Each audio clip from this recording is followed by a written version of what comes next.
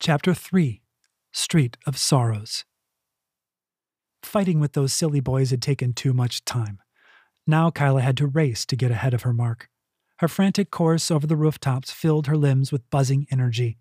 It was pure aliveness, and she loved it. Her irritation with the boys faded as she ran. Her irritation with herself was slower to recede. There had been two of them. One had kept to the shadows and alleys, while the other had trailed the mark on the street. She should have expected that. After all, she wouldn't be alone if Wen weren't sick. She needed to stop thinking about those scoundrels. There was a job to do.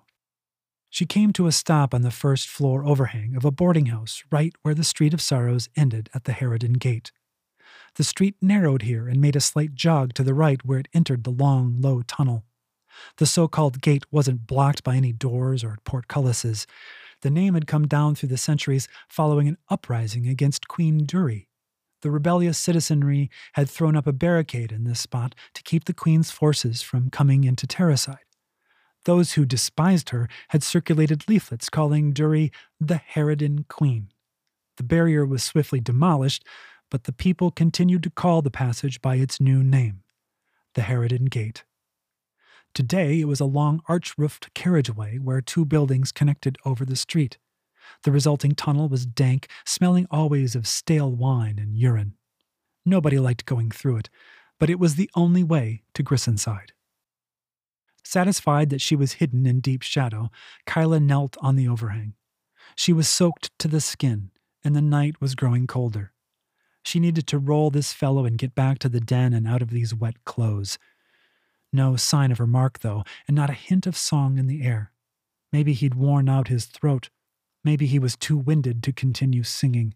Starside was a steep city, built in tiers ascending from the docks. From Cheapsgate to Grissonside was a 5-mile journey, uphill. The bell of the Cathedral of Till let out a single sonorous gong. Kyla leaned out to look down the street. Had she missed him? She didn't see how that would be possible along this stretch of the Sorrows. It was mostly tidy, shoulder-to-shoulder shops, a couple of turrets thrust up from the larger inns. Impatience tempted her to drop to the street and backtrack to see if he'd passed out. She cut off that impulse. Her sprint along the roofway had filled her with so much energy, she wasn't sensing the passage of time accurately, a lesson learned long ago. She took hold of a bit of decorative filigree on the boarding house wall so she could lean further out. The drop was enough to break her legs, but she wasn't afraid of heights. In fact, she loved being up high, especially when she knew she couldn't be seen. Her foot slipped an inch, her breath caught. She pulled back from the ledge, heart skipping. She hadn't been in true danger of falling, but her body didn't know that. The buzzing aliveness rushed up to sizzle in her ears. And then it happened. The thing. After all that straining and grasping, suddenly it happened by itself. The Mercus vision came over her. First came the dizziness and the doubling of all she could see. The noise of raindrops striking shingles and paving stones increased to a loud hiss. Then other sounds came to her, the runoff gurgling through gutters and downspouts, of the breeze bending over rooftops, of buildings creaking and settling all around her. Then came the smells, the fishy odor of Cheapsgate, blending with chimney smoke and the tang of the tanneries. This all mixed with the smell of wet paving stones and the sweat of her own skin. She knelt and supported herself with her hands. She knew what was coming next. It always overwhelmed her as much as it thrilled her. The doubled vision resolved to perfect, crisp unity. The sounds and smells remained, but each became distinct. And then the metal around her began to glow. First came the reddish aura of copper rain gutters on the buildings across the way. Then came the ruddier, grimmier light of iron grates covering the sewer drains in the street. Then the brass door lashes at shop entries. Objects that weren't in her line of sight popped into view. The great bell atop the Cathedral of Till hovered like an occluded sun off to her right. So too did the brass lanterns and pewter candlesticks in the boarding house behind her. She took all this in, frozen still. She witnessed it all through the mind of a babe, innocent to language itself.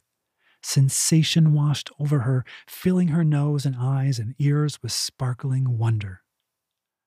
The Mercus vision had come to her only 3 times before. Each time it had followed a moment of danger, a moment when the buzzing in her bones exploded into her mind. Her quarry's footsteps were crisp and distinct to her now. She heard him grunt as he shifted his burden on his shoulder, heard him sigh and belch softly.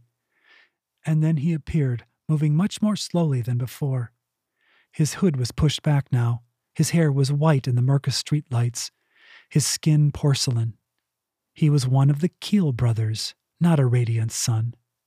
So why was he coming this way? The Keel Great House was a half-mile south. He should have turned off onto Harbor Prospect.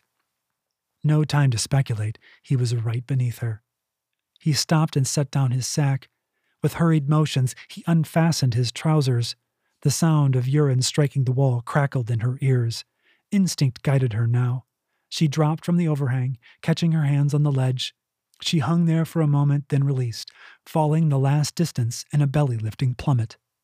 Her feet struck stone, knees bending deep to absorb the impact. And then she was up, approaching her mark with confident steps. He was struggling to fasten up his trousers. He fumbled with the buckle. It glowed in bright silver in her Mercus vision. The buttons on his waistcoat were brass. He carried a small knife on his belt. No sign of coin, which was odd for one of his station. She kicked the back of his right knee. It folded. He fell back, flailing.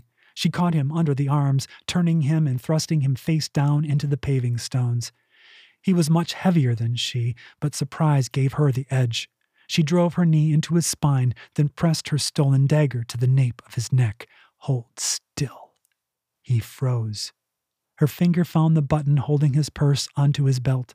A practiced twist and pull brought it free. Fine leather, but shamefully empty. "Where's your coin, Keel?" she rasped into his ear. I don't have any." Just her luck.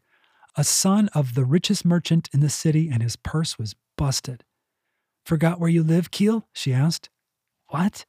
Why are you going to Grissonside? Think you can get a Radiant's daughter to marry you?" "A Radiant's what? Are you a girl?"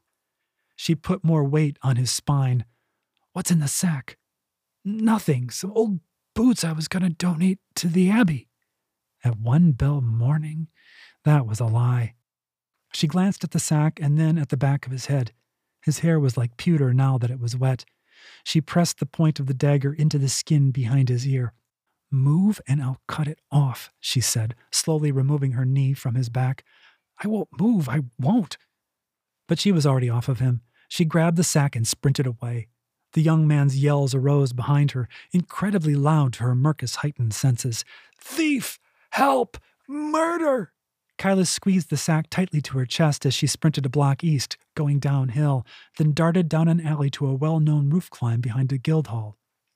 Whatever was inside the bag, it was moving. An animal. Kyla sniffed at it. A pungent, wild odor came through the sailcloth. The wriggling wasn't too vigorous. Whatever it was, it had probably been in the sack a while. Kill's eyes! I had better not have wasted my night for a cheapskate chicken, which was the polite name for seagull. Once safely hidden upon the roofway, she unfastened the tie and peered into the sack.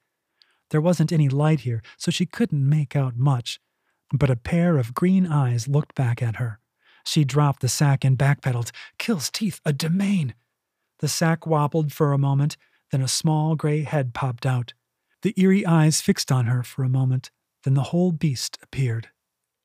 Her instant fear gave way to confusion. She didn't know what the creature was.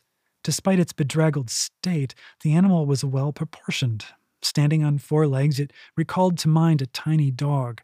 In the darkness, it was hard to make out much else. She knelt and tilted her head. "Are you good to eat?" she asked it. All this running had doubled her hunger.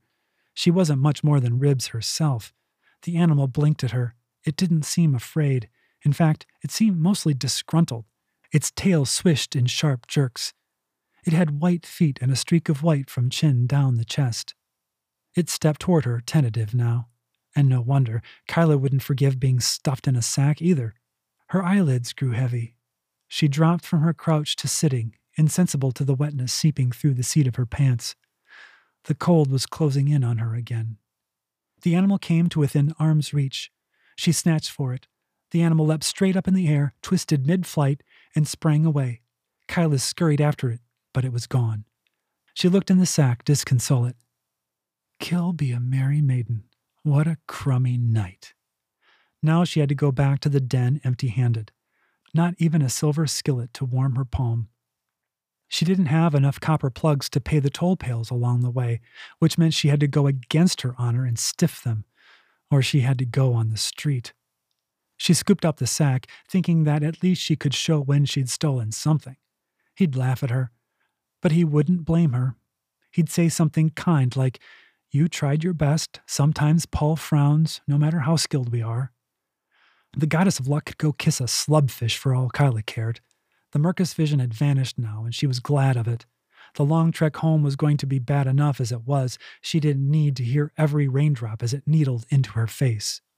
She climbed down from the roof and headed east, taking the switchbacks of the Street of Sorrows. The sound of boots behind spun her around. At first she thought it was the watch answering the keel boy's cries, and indeed a squad of armsmen was tromping downhill toward her. But they were behind a band of 10 men in tan robes.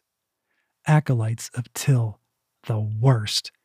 Anyone associated with the Way of Till was not to be trusted, and there was a Don'ts Master with them.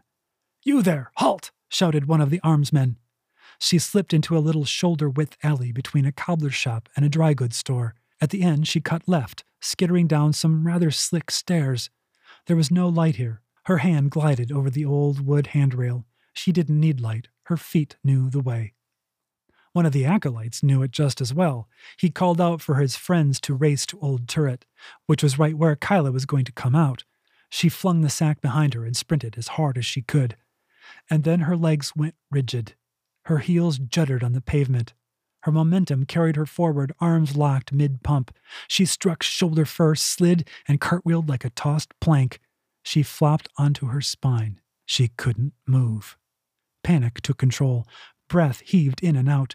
She strained to move her limbs, but they were frozen in place. Footsteps approached. Heavy boots splashed puddles into her face, and thick hands took hold of her. She wanted to curse them, wanted to scream. Her mouth wouldn't move, not even her tongue. "Bring her into the light, men," came a quiet masculine voice. It was stained with age. Had she been free to struggle, even 4 of these powerful armsmen would have had a job hauling her along. But now a single man carried her as easily and calmly as he might shoulder a cask of beer out of a cellar. The Mercus streetlight pierced her eyes as they came out onto the Sorrows. "Put her down." The wet street thumped against her back. She could only move her eyes. The Don'ts Master stood right at the edge of her vision. He held a slender little rod in one hand. It seemed to glow a bit, or maybe that was just the Mercus light blooming in the mist. "Stand back, armsmen," he ordered. "I must consult with my acolytes." Soon she was surrounded by young men in tan robes, and at her head, bending to peer down at her, the Don'ts Master.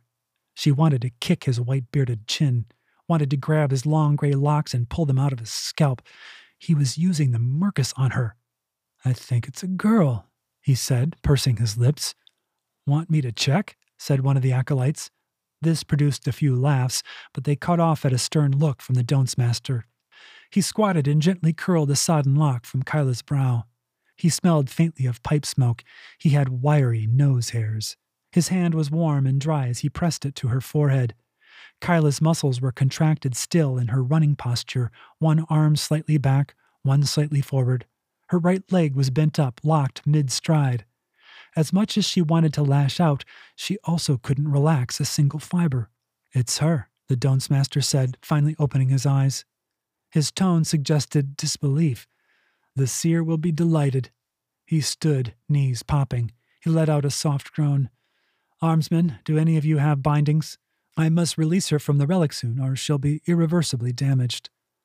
Clanks and jingles of armor approached. An armsman pulled a bundle of thin leather cords from a pouch. He knelt and took hold of Kyla's raised wrist.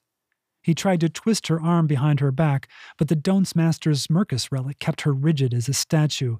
Her skin burned as he tried to force her arm. "Hold a moment," the Don'ts Master said. "I'll release her." He looked at his little rod and gave it a flick. Kyla's muscles released. and with it so was her fury. The armsman wasn't ready for it. She wriggled like a snake on fire. Her knuckles smashed his nose. He grunted and released her. Her rabid snarls drove the acolytes back, hiking the hems of their robes. The Don'ts master fumbled to retrieve his rod from his belt. She scrabbled onto all fours and charged him, wrapping her arms around his knees. Grunting, she lifted him off his heels and drove his spine into the ground. His head gave a terrific crack. Kyla didn't pause to see if his eyes rolled up or if his scalp bloomed with blood. She was already sprinting back into the alley, up the stairs past the discarded sack. The cries of armsmen and acolytes grew hollow in the narrow passage behind her. The breath of the Sorrows was a brief flash of brightness as she raced to the safety of a shadowed side street. She pounded down the lane, scaled a fence, and dropped into somebody's garden. She trampled late autumn kale and squash, then hurdled the front gate. No shouts or sign of pursuit now, but she did not pause. Climbing the roofway, she leaped and sprinted toward Lower Terracide. Going downslope, the roofs were successively lower, making the journey all the swifter. She vowed to come back later and pay the tolls once she had any copper to part with. For now, she accepted the debts out of necessity. The city's ring wall came closer, and she deemed it was safe to slow down. There was no way those Tills boys and armsmen knew where she was now. She considered stopping and trying to use her Mercus vision.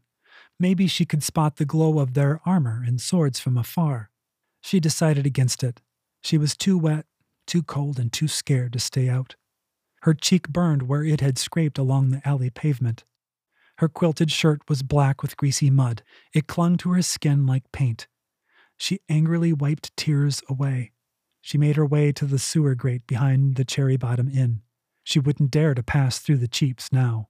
The safest route was a bit longer, but she'd take it. Through the sewers, under the wall, and into the slums of Cheapsgate. And with any luck, she'd be home before the bells struck 2.